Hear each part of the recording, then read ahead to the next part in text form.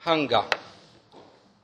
All of us have experienced hunger, maybe not the starvation of some people that have no food hardly at all, but all of us, when we get hungry, if we leave it too many hours, we start to get dizzy, we start to become weak, we start to get irritated, etc.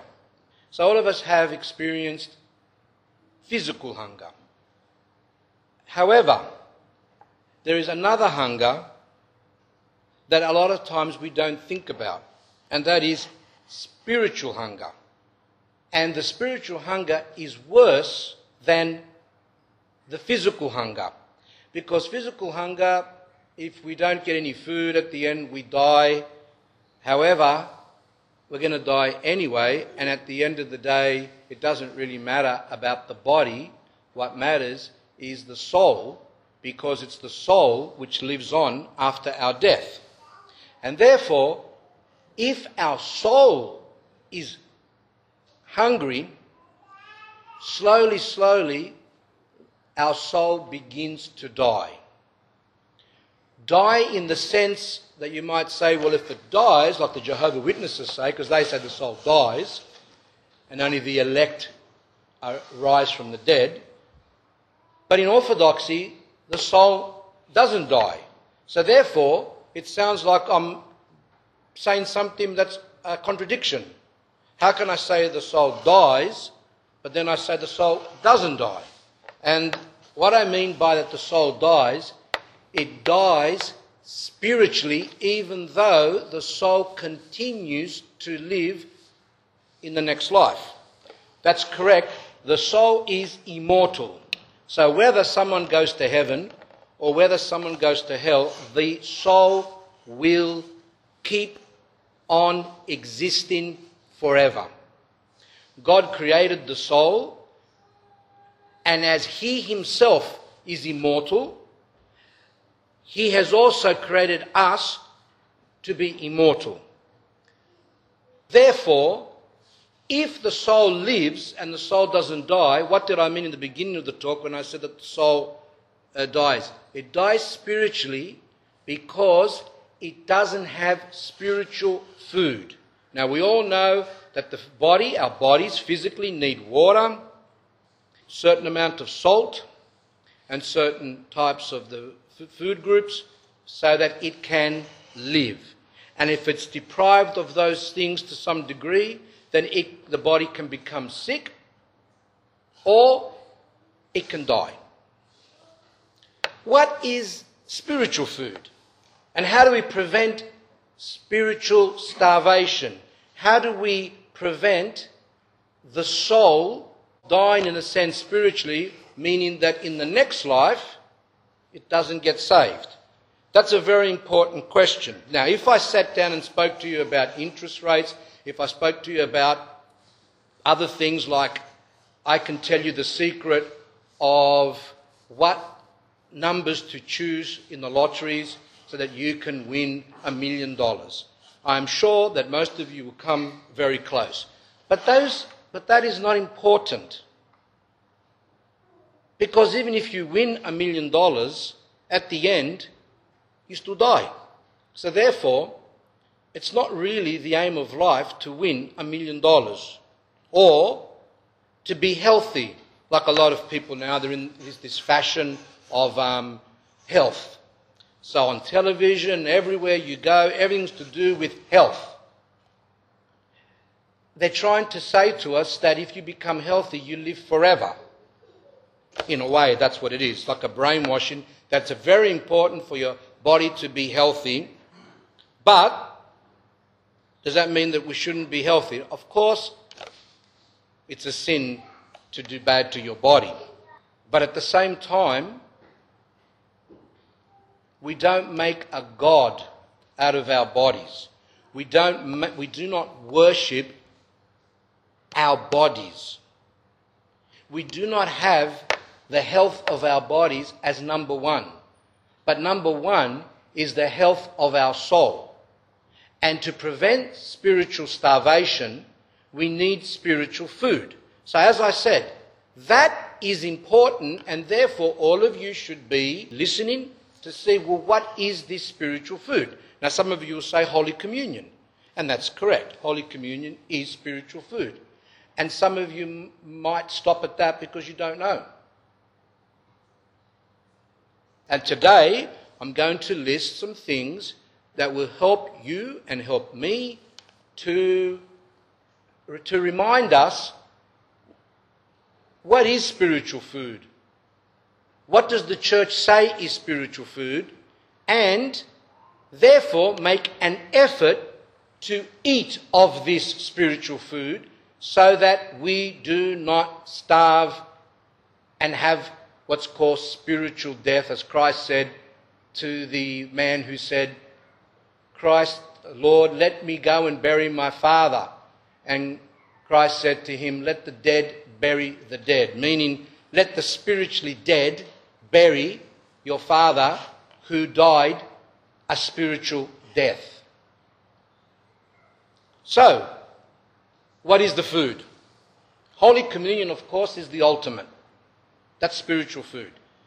However, also the Word of God is spiritual food. At this moment now that you are listening to the sermon, your soul is partaking of spiritual food. Your soul is being fed, and mine as well.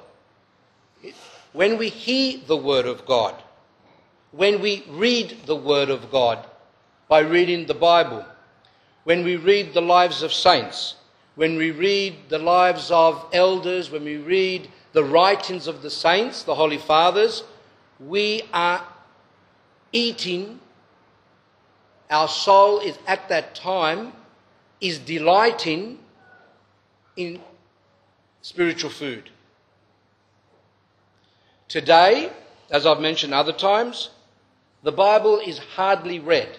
People read magazines, internet, and everything else. However, the Bible is put to the side.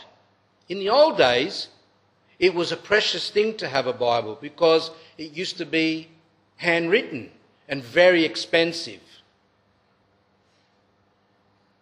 Not that it was forbidden for lay people to have the Bible, but it was just hard to get. But today, the Bible has been translated into all languages and it's easy to get. So therefore, when we stand on the last day, when Christ comes again to judge the living and the dead, when we all stand in front of him to be judged of what we've done while we were on earth, and next to us will be someone from the 6th or 7th or 8th century who said, I wanted to be able to read the Holy Scriptures, but I couldn't have them. I could only hear them in church, but I couldn't have them to read at home, to ponder them, to study them, to be fed by them, because I couldn't afford it. And then next to him will be standing us. And what are we going to say when we find out that you can purchase a New Testament for $1 or $2, or that they're given out for free? Here at the talk, they're given out for free. What are we going to answer to God when he asks us, did you read my word? Did you read my gospel? And we might say, but why should we read it? Because he will answer, in there is my law, the commandments. It is there that you learn how to live in this world. Because a lot of us don't know what does God want? What does he expect from us? And therefore, we will give word. It's been translated in Serbian, modern Greek, Russian. It's been translated into English. It is disdain. Disdain means this. Disdain, we've all been disdained and we don't like it. Disdain is when we see someone and then when we go to say hello, they turn their back. They don't want to really see us and they ignore us or they just treat us as if we're nothing. That's called disdain. When we do not read God's word, it is as if we are disdaining him. the fathers of the church have gone as far as to say that if we do not read the Word of God in the form of lives of saints, in the form of the Holy Bible, the writings of the fathers, especially if we've got access to them, we cannot be saved. Now some of you might say that's very harsh. Well, what do you want me to say? As a priest, that's my duty. Now some people might say you shouldn't say those things because some people won't come back. But remember one thing, those of you who read the Bible, you read that Christ said, "Whoever doesn't eat my body and drink my blood has no life." When the others, it says in the Bible, when the people heard that, they said, "What is he saying? This is too much. This is very hard. How can he expect us to eat his body and drink his blood?" And it said there that many left him. Quite a few didn't want to listen to him. And then he turned around to his apostles and said, "Do you also want to go?" And even though the apostles didn't understand what's meant by eat my body and drink my blood, because a lot of people that left thought that he was making out to tell them to be cannibals, to eat human flesh and drink human blood. They were confused. But the apostles, even though they didn't understand it, in their heart they felt that those words were holy and there must be something behind those words. So what did the apostles do? They said, "No, where should we go? You have the words of eternal life." But the question arises, why did God, because Christ is God, why did God say such a harsh thing? Because a lot of people left. Now today, those who try to think of the church as logical, as rational, everything's going to be worked out by the mind, like the West did and destroyed themselves, the Western church, they say you should always explain things so that people understand. That's what they say to priests. Preach things that are logical, things that people can use their minds to understand. In other words, they think that we are preaching a philosophy, because a philosophy, Greek philosophy, can be understood with the mind. If I preach the Word of God, or the priests preach the Word of God, which can only be understood by the mind, therefore it's not spiritual. So you might as well go to Jenny Craig or other philosophies around the place and listen to other things, how to make money, how to lose weight, how to live forever supposedly, and everything else. Because that's all logical. But the church is not just a church, of course we use our minds, but the spiritual speaks to the heart. And therefore, by saying to the priests, you must speak logical and you shouldn't say things that are difficult for people to understand because we'll lose the people, we'll lose the 20 cents in the trays, I answered to that are you also judging Christ who said, whoever doesn't eat my body and drink my blood has no life?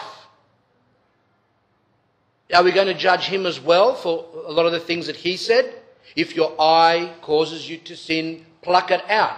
If your hand causes you to sin, cut it off. Of course, these have spiritual meanings. But people hearing it, who weren't spiritual, heard it and say, what's he saying now? Pluck out our eye, cut off our hand. What's he saying? So the question is, why does he say it? Because he wants his word to be accepted by people spiritually, not just with the mind, but spiritually. And that is why when you hear something in church, I read things a lot of times and I come across things and I go, what is that? I don't understand it. It's confusing, it sounds harsh, but what I say is, well, who am I? We have to humble ourselves and say, well, there must be something deeper. There must be something that is beyond me at this time. So the Word of God is also spiritual food. Spiritual food is what you're going to receive now in a few minutes. The holy unction, the oil. That is also a way of receiving grace.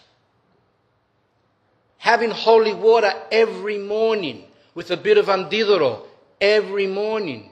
And starting from December, God willing, if we do the holy unction again, I'm going to make it in a bigger cup so that people can also take some holy oil home. Because a spiritual father of the Russian church in 2007, I think he died, Father John Christiankin, he actually advised these people. He said that you should anoint yourself daily with holy oil. And he also said, and if necessary, to drink some for healing. Interesting that he actually said that. And he was one of the greatest spiritual fathers that was around in Russia just up to a few years ago. Spiritual food is when we venerate icons. Spiritual food is when we pray. Especially when we pray, we receive a lot of grace. Spiritual food is when we confess. Spiritual food is when we give alms to the poor. We forget that. Oh, how much grace we receive when we give to the poor with a compassionate heart, when we think about those who are hungry and those in need. Spiritual food is when we forgive someone. Spiritual food is when we feel some bad thoughts coming into our minds. We try to reject them. That's spiritual struggle. That action of trying to think good things about people, to shoo away from ourselves bad things or bad feelings, that's what's called spiritual struggle. That's spiritual food. And the biggest of the, not the biggest, but the one that we forget is what Christ said, that he or she who listens to my commandments and does them, then we will come and abide in that person. Who's we? We, with capital W, is the Father, the Son, and the Holy Spirit. So when we practice the law of God, when we make an effort to practice the law of God, to do the commandments, and when we fail, we repent, then we at that time receive the grace of God. God in Trinity, Father, Son, and Holy Spirit, comes and abides in the soul of those who even attempt to do the commandments.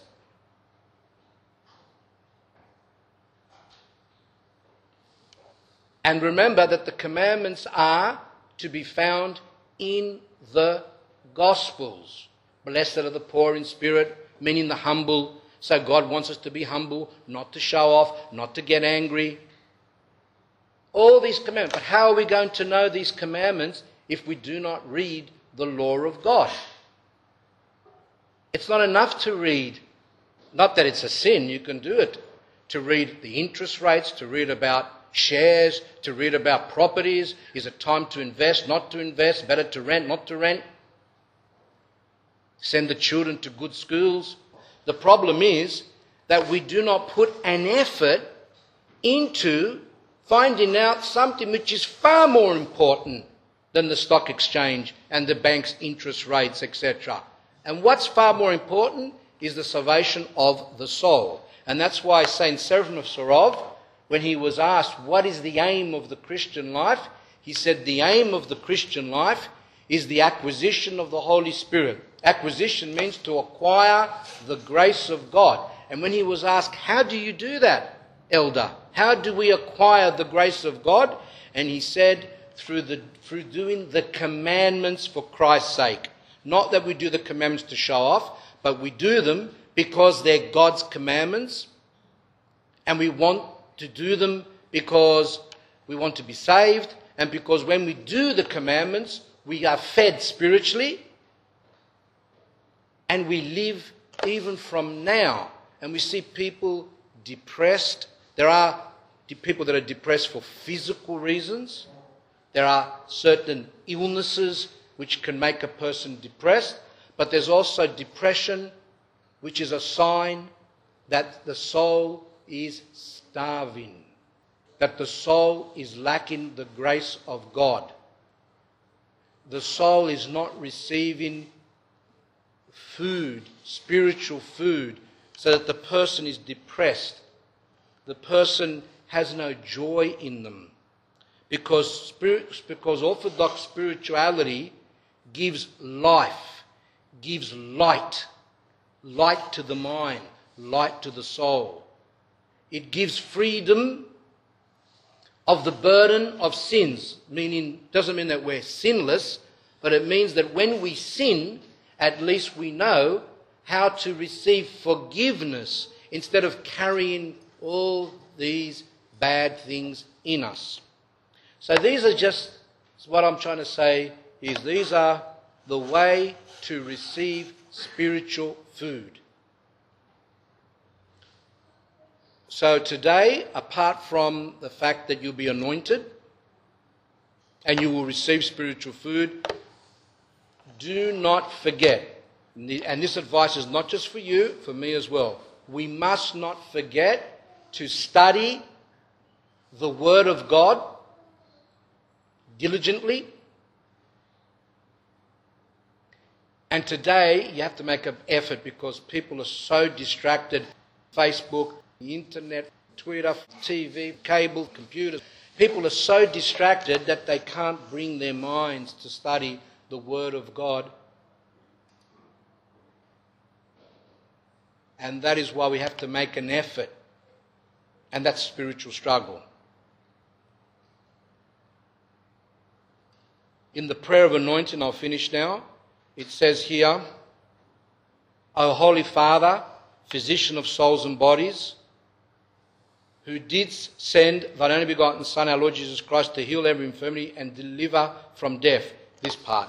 Do thou heal thy servants of the bodily and spiritual infirmities, sicknesses, which do hinder them. Enliven, give them life by the grace of thy Christ. So when we receive grace, we receive life. If we die with the grace in our soul, then that continues on into the next life. If we die being spiritually hungry, then that will continue in the next life. So let us all feed ourselves while we are alive, which is why we have this time on earth, not to make ourselves beautiful and to become rich and to become important and to be on the internet or on YouTube so everyone can look at us. But the reason that we are here on earth for how many years will be, some of us 50, 60, 70, 20, 10, 5, whatever, we are here as a preparation for the next life. What's the point? As Christ says, if you gain the whole world and lose your soul. Amen.